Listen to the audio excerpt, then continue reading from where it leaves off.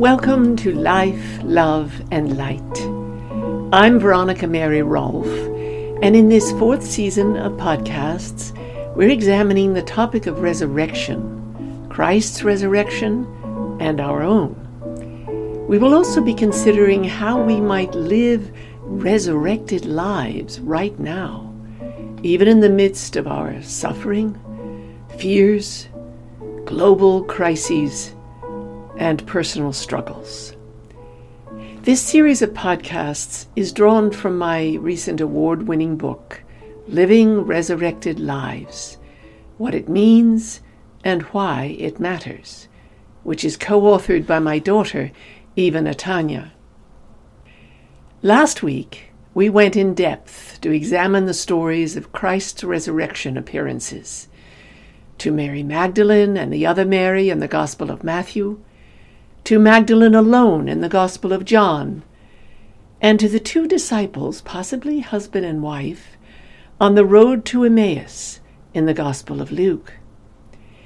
We realized that the weeping and disconsolate Magdalene did not recognize Jesus in the garden until he called her name, and that the two disciples only recognized that the stranger on the road was Jesus when they showed him hospitality in the breaking of the bread.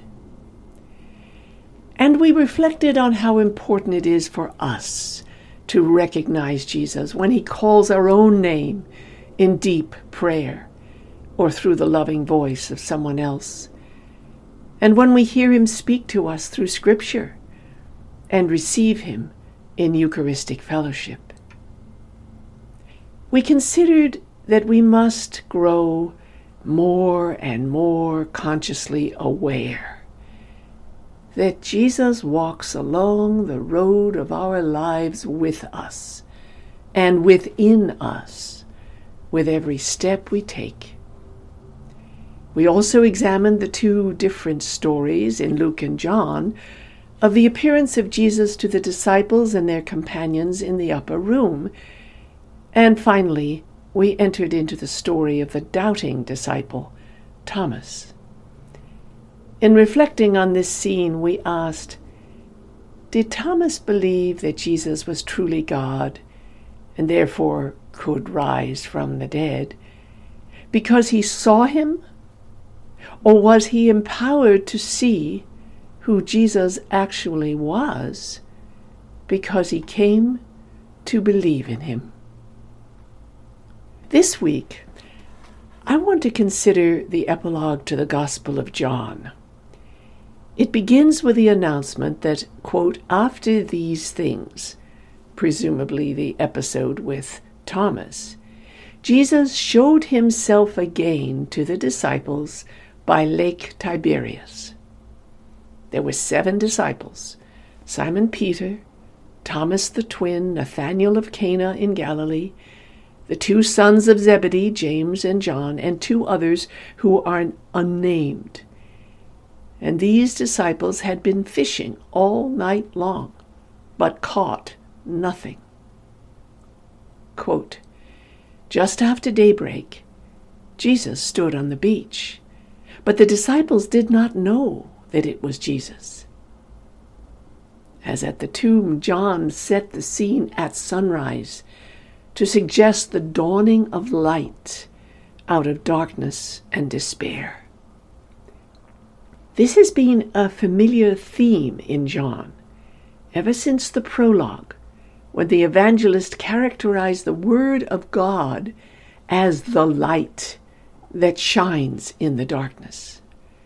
Once again, as with Mary Magdalene, Jesus appeared out of nowhere, but was not immediately recognized. He called to the men using a familial greeting, quote, children, you have no fish, have you? They answered him, no. And then Jesus told them to cast their net on the right side of the boat, and they would find some fish. They did as Jesus said, and immediately, quote, they were not able to haul it in because there were so many fish. This extraordinary catch signaled to the disciple whom Jesus loved that, quote, "It is the Lord." He was the only one of the 7 to recognize Jesus. But when Peter heard this, he immediately tucked his outer garment around himself so that he would not appear naked before the Lord, and with his usual impetuosity, he jumped into the water to be the first to get to Jesus. The exceptional count of large fish was 153, yet the net was not torn. Quote, Jesus said to them, "Come and have breakfast." Now none of the disciples dared to ask him, "Who are you?" because they knew it was the Lord. Jesus came and took the bread and gave it to them and did the same with the fish. Jesus invited the exhausted fishermen to breakfast on the beach. They all knew by now who he was. They were close enough to recognize him, but they dared not ask him where he had come from, or how he had arrived there on the beach, or where he had gotten the fish and bread at such an early hour. Just as at the multiplication of the 5 barley loaves and 2 fish in John 6, which also took place at Lake Tiberias, Jesus came and took and gave the bread to the disciples, and he did the same with the fish. John finished this seaside segment by saying, quote, "This was now the 3rd time that Jesus appeared to the disciples after he was raised from the dead." Indeed, it was the 3rd appearance to the male disciples, but actually the 4th appearance mentioned in John's Gospel. The first was to Mary Magdalene. After breakfast, Jesus and Simon Peter went for a walk along the pebbly beach by the lake. Presumably they were alone and out of hearing of the others. And Jesus asked Simon Peter, quote, "Simon, son of John, do you love me more than these?" He said to him, "Yes, Lord, you know that I love you." Jesus said to him, "Feed my lambs." A second time he said to him, "Simon, son of John, do you love me?" He said to him, "Yes, Lord, you know that I love you." And Jesus said to him, "Tend my sheep." He said to him the 3rd time, "Simon, son of John, do you love me?" Peter felt hurt because he said to him the 3rd time, "Do you love me?" And he said to him, "Lord, you know everything. You know that I love you." Jesus said to him, "Feed my sheep." 3 times Peter had denied even knowing Jesus. Now Jesus was giving his disciple a once-in-a-lifetime chance to tell the Lord how much he loved him 3 times over. Peter must declare that he loves Jesus more than he loves any of his brethren, or, alternatively, more than his brethren love Jesus. John's depiction of the scene is full of poignancy. Peter is at first hurt to be asked over and over again what the Lord knows so well, that is, that Peter loves him. But for Peter's own sake, it is necessary that he repent each of his 3 denials of Jesus and experience that he is completely forgiven in his 3-fold affirmation. Such repentance and forgiveness produces an eruption of joy. The joy of the lost soul returning home to its Father, being invited to a banquet with singing and dancing. After each affirmation of his love, Peter is given a heartfelt commission by Jesus. Feed my lambs, tend my sheep, feed my sheep. In John's Gospel, Jesus had described himself as the Good Shepherd. Quote, I am the Good Shepherd. The Good Shepherd lays down his life for the sheep. And now Jesus is entrusting that role of shepherding to Peter. The disciple must attend to the physical care and spiritual nourishment of all the disciples and continue Christ's own work of salvation. Peter would also need to love and forgive others just as Jesus had forgiven him. There would be no limit to this life of service. As a young man, Peter could buckle up his tunic and go wherever he wished. But Jesus tells him that when he grows old, quote, you will stretch out your hands, and someone else will fasten a belt around you and take you where you do not wish to go. Just as Jesus had stretched out his hands and been bound by the guards in the Garden of Gethsemane, so one day Peter too would be bound and led off to die like his master. Peter's thrice stated commitment to love would eventually demand everything of him: his wife, his children, his extended family, his fellow disciples. Finally, as Jesus had laid down his life for his sheep, so Peter would have to do so. He could not hold anything back. Now he must commit himself unconditionally to the work of the Lord. Jesus made this pointedly clear in just 2 words, quote, follow me. At that moment, Peter realized that, quote, the disciple whom Jesus loved was close behind them. He too was following Jesus. When had he arrived? How much had he overheard? This was the beloved disciple who had reclined next to Jesus at the Last Supper and had been courageous enough to ask Jesus who would betray him. Was Peter perhaps a bit jealous of the beloved disciple who had never betrayed or deserted Jesus, who had stood at the foot of the cross with Mary, the mother of Jesus, and Mary Magdalene?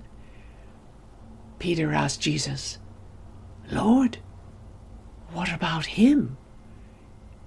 In other words, would the beloved disciple also be bound and led away and suffer a violent death? Quote, Jesus said to him, if it is my will that he remain until I come, what is that to you? The Lord would not countenance Peter comparing himself to anyone else, nor would he answer such a question. Jesus merely reiterated the commission to Peter. Follow me.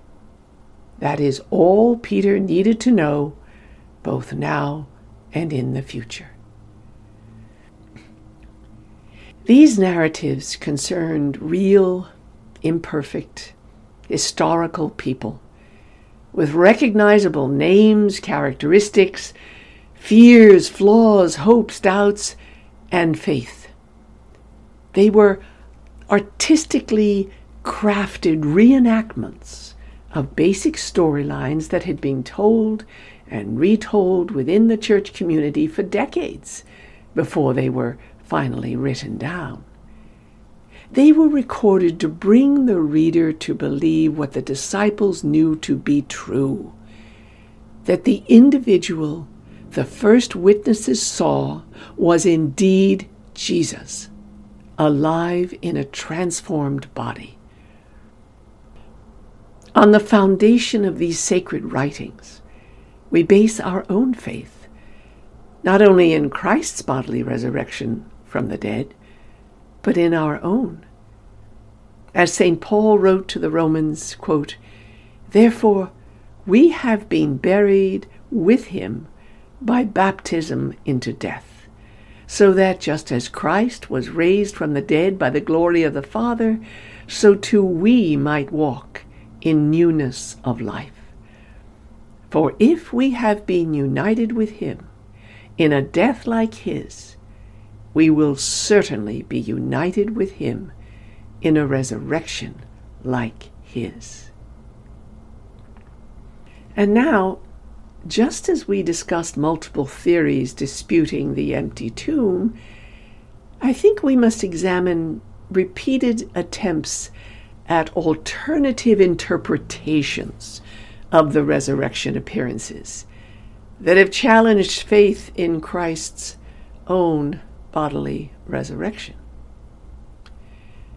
Now, most Christians probably do believe that Jesus really died, that his tomb was empty, and that he came back to life. But how many Christians have really considered in what way he came back to life? Some scholars consider that he returned in exactly the same body that he had before he was crucified. So in that case, his rising would have been similar to that of Lazarus, whom Jesus raised from the dead after 4 days in the tomb, or to the raising of the son of the widow from Nain, or to the return from the sleep of death that had occurred for the daughter of Jairus. Now, this theory maintains that Jesus was not actually resurrected, but merely resuscitated. Such an explanation would imply that Jesus, like those he restored to life during his earthly ministry, would have to die again. He would not have conquered death forever.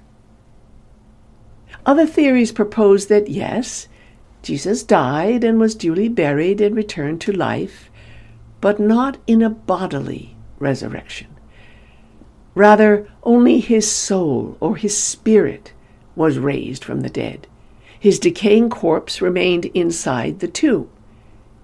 Jesus is alive, but as a pure spirit. Therefore, his spiritual resurrection and return to his Father in heaven and his appearances to the disciples were only visions or ghostly apparitions, not physical realities. Another theory suggests that the tomb was empty, a physical body was raised, but this glorified body had no continuity with the physical body in which Jesus had lived and died. In essence, it was not the same Jesus. And then there are the confirmed disbelievers who admit Jesus died, but deny the empty tomb, the resurrection, and the appearances altogether. They dismiss these stories as pious legends or pre-scientific myths. To them, the disciples merely felt the interior presence of the man Jesus, whom they remembered as being still with them after his death. And this feeling emboldened them to become courageous enough to preach and die for the gospel.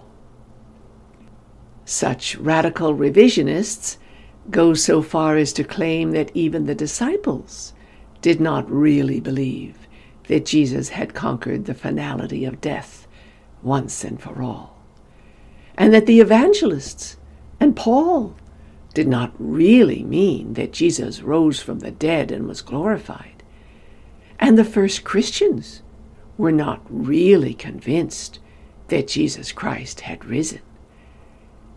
These skeptics refuse to grant to the New Testament language the right to mean what it actually says. Instead, they presume to construct new meanings according to what more rational postmodern minds can tolerate. They insist that they know better than the evangelists and Paul what really happened at the resurrection and what was really meant by, quote, Jesus is risen. On the other hand, there are scholars and theologians who do not focus on what happened to Jesus at all, but rather on what happened to the disciples. Theologian Gordon Kaufman affirms that, quote, it was really what Jesus' resurrection signified for the disciples that was the crucial element of that event. He considers that the resurrection event was all about the divine breaking into history through Jesus of Nazareth. Kaufman insists that the most important element for the early Christians was not belief that the Messiah rose from the dead, but rather, quote, the theologically important element in their newfound faith was their consciousness of the continuing activity of the God and Father of our Lord Jesus Christ in their historical existence, not the resuscitation of their former friend and leader. Well, according to this theory, resurrection was all about the divine activity of God the Father breaking into the history of human beings. It was not about what happened to the Son. Unfortunately for reductionist theologians, the real meaning of the resurrection is not that Jesus rose from the dead and appeared to his disciples. Their theories focus so heavily on what happened to Jesus' disciples and what might happen to those who believe that they fail to consider what happened to Jesus. Taking another view, Rudolf Bultmann claims that, quote, faith in the resurrection is nothing other than faith in the cross as the salvation event, as the cross of Christ. And then he asks, quote, how do we come to believe in the cross as the salvation occurrence? Here there seems to be only one answer, because it is proclaimed as such, because it is proclaimed together with the resurrection. He further declares that Easter does not affirm an actual bodily resurrection at all. Rather, quote, faith in the word of proclamation is the genuine faith of Easter.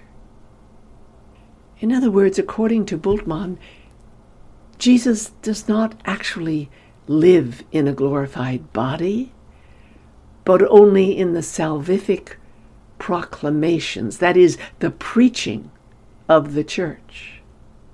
According to his theory, the triumph of the cross, or the hidden work of Jesus in human hearts, is itself sufficient to explain the development and dissemination of Christianity throughout the world. But inevitably the question arises, without a bodily resurrection, where is the triumph of the cross? Where is Christ's actual victory over the all too palpable power of evil, death, and bodily decay? And without a bodily resurrection, what is there to preach? Notice how in these various theories, either the ancient faith in Christ's bodily resurrection becomes thoroughly spiritualized into an otherworldly arising to heaven, or the something that happened to Jesus gets minimized into something that happened to his disciples. A new self-awareness, a fresh feeling of hope, a spiritual sense of Christ's presence, or even a divine intervention of some sort.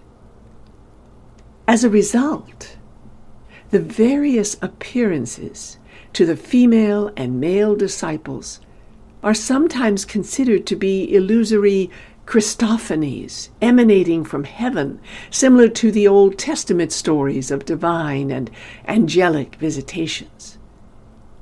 Either that, or they are dismissed as purely imaginative creations by the evangelists intended to support the faith of early Christian communities.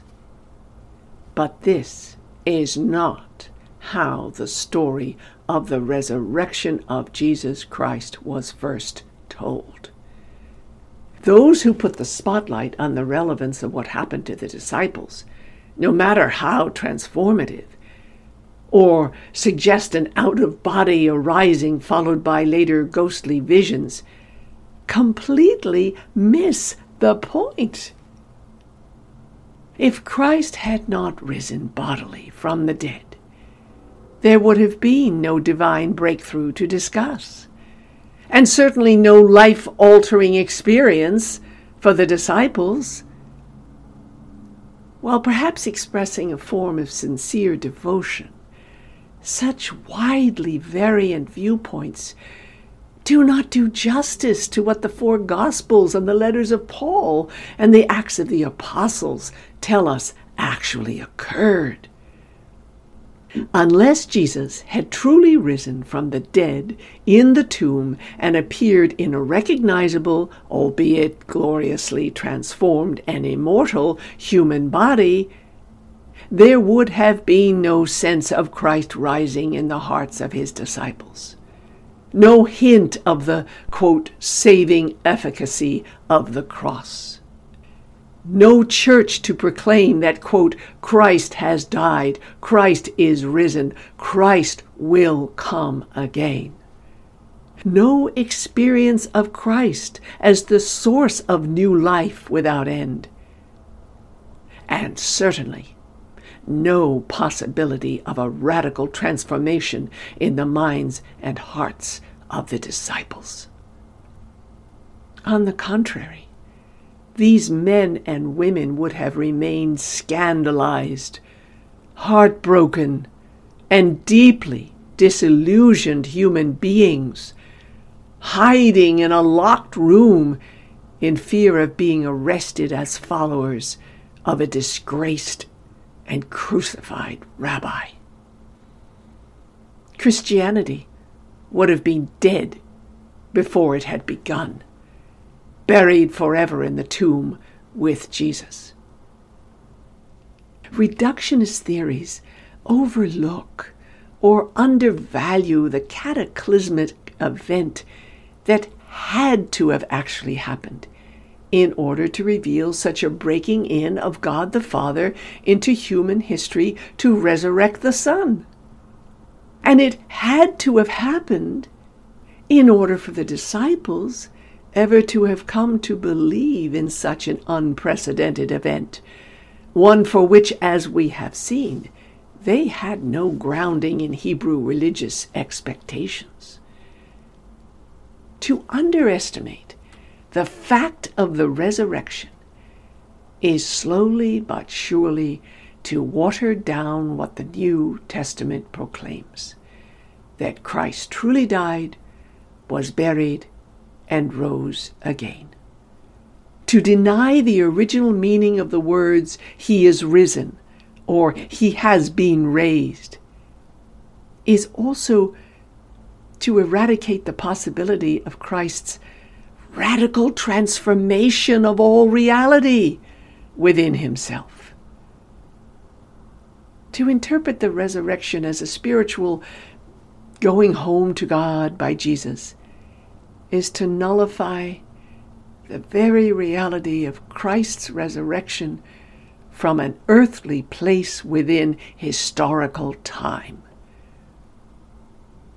And likewise, to reduce the resurrection to a merely human event, something that happened to the disciples, rather than extol it as a divine event something that happened to Jesus, is to label the New Testament witnesses and the evangelists as either psychologically gullible, emotionally unbalanced, spiritually duped, or blatant liars.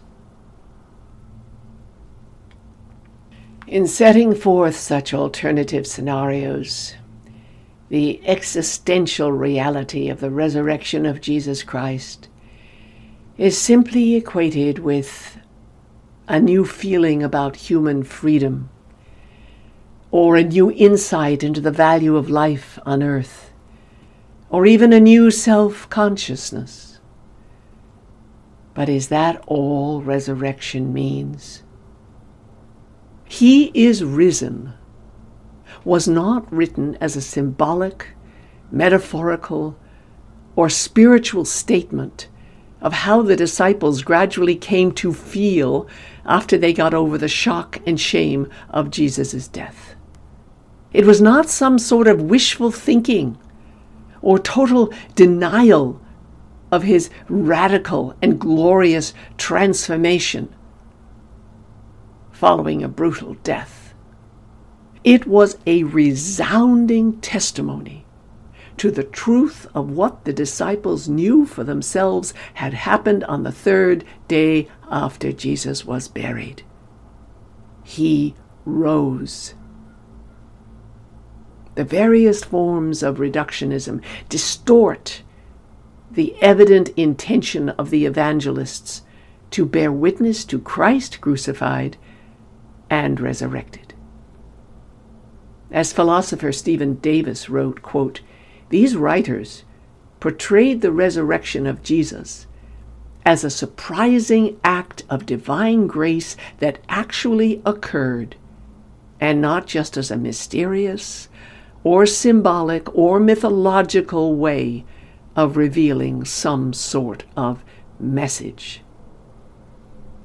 And theologian and scripture scholar Gerald O'Collins commented, quote, "When Paul quotes an early Christian formulation about Jesus Christ and God the Father who raised him from the dead, the ordinary conventions covering the use of language indicate that this confession primarily concerned Jesus and offered some factual information about what happened to Jesus himself after his death. A new event, distinct from and subsequent to the crucifixion, brought Jesus from the condition of death to that of a new and lasting life.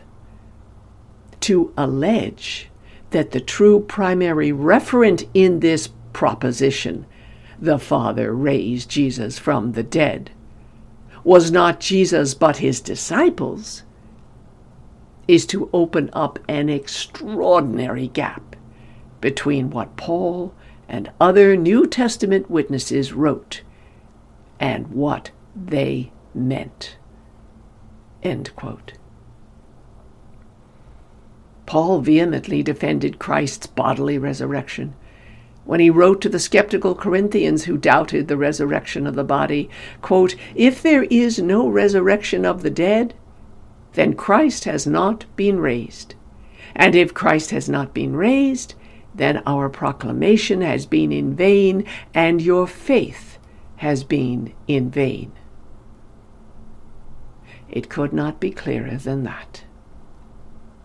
Of course, the disciples experienced a radical change of heart and a deepened consciousness that they expressed in their new communal faith. There is no doubt that the resurrection had a profound, transformative, psychological and spiritual effect on the disciples, even as it continues to affect all those who believe in every age. But these effects could only have occurred as a result of something that had actually happened. As one scholar commented, quote, "Unless Jesus is bodily risen, that is, unless he is alive in the full integrity of his humanity symbolized in his body, he is not present, either as the presence of humanity in God or as God's divinely human presence in us.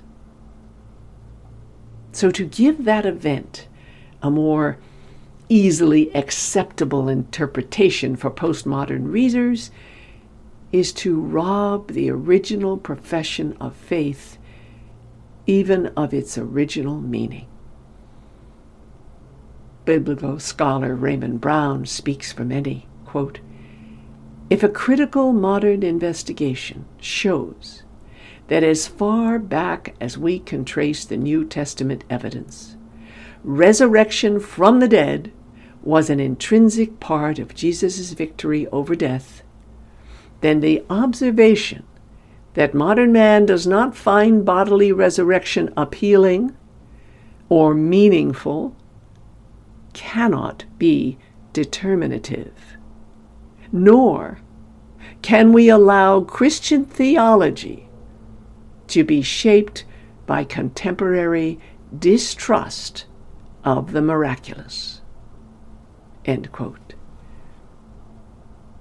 We must also remember that the disciples were willing to suffer and die for their conviction that Jesus was truly risen and bodily alive. Not one of the original witnesses to the resurrection was ever known to have recanted. If the original disciples had not fully believed that they had seen with their own eyes the resurrected Jesus, scholars say their firm commitment to the Christian faith after the death of their leader is simply not easily explained.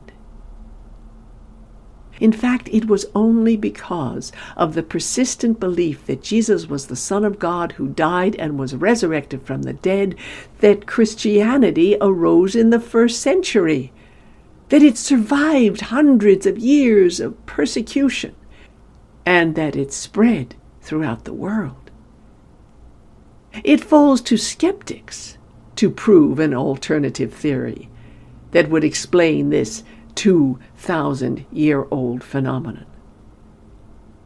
Contrary to revisionists or reductionists or purely spiritual reinterpretations of the resurrection, the earliest creedal formulas are luminously clear about what the disciples and what the first Christians believed had happened to Jesus. In 1 Corinthians, "But in fact Christ has been raised from the dead, the first fruits of those who have died." And in Romans, "For to this end Christ died and lived again, so that he might be Lord of both the dead and the living." And in Luke, "The Lord has risen indeed, and he has appeared to Simon." And in the Acts of the Apostles, "This man, handed over to you according to the definite plan and foreknowledge of God, you crucified and killed by the hands of those outside the law. But God raised him up, having freed him from death, because it was impossible for him to be held in its power." And again from the Acts of the Apostles, "This Jesus God raised up, and of that all of us are witnesses." The scriptural testimonies are numerous and without qualifications. Jesus was bodily and visibly alive. Furthermore, Christ's resurrection became understood not as a fresh insight into our flawed human nature, but as a total transformation of that nature at its very root, from being sinful suffering, merely mortal human beings, early Christians were convinced that their own lives had been radically and irrevocably altered by Christ's resurrection. They believed that they were destined to receive the same inheritance of immortality and freedom from suffering as had Jesus Christ himself. His bodily resurrection changed their whole outlook on life, death, and eternity. In 1 Peter we read, quote, "Blessed be the God and Father of our Lord Jesus Christ.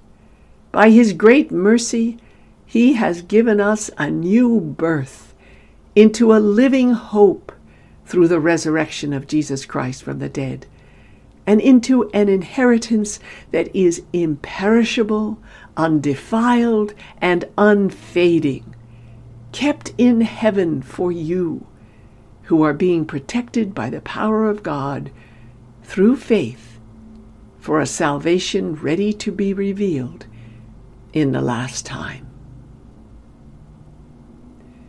Throughout the New Testament, the resounding cry is that he has been raised from the dead. The Lord is risen indeed. God has raised him up. This Jesus God raised up, or he was raised on the third day. These statements form the bedrock of everything else that is written about Jesus of Nazareth.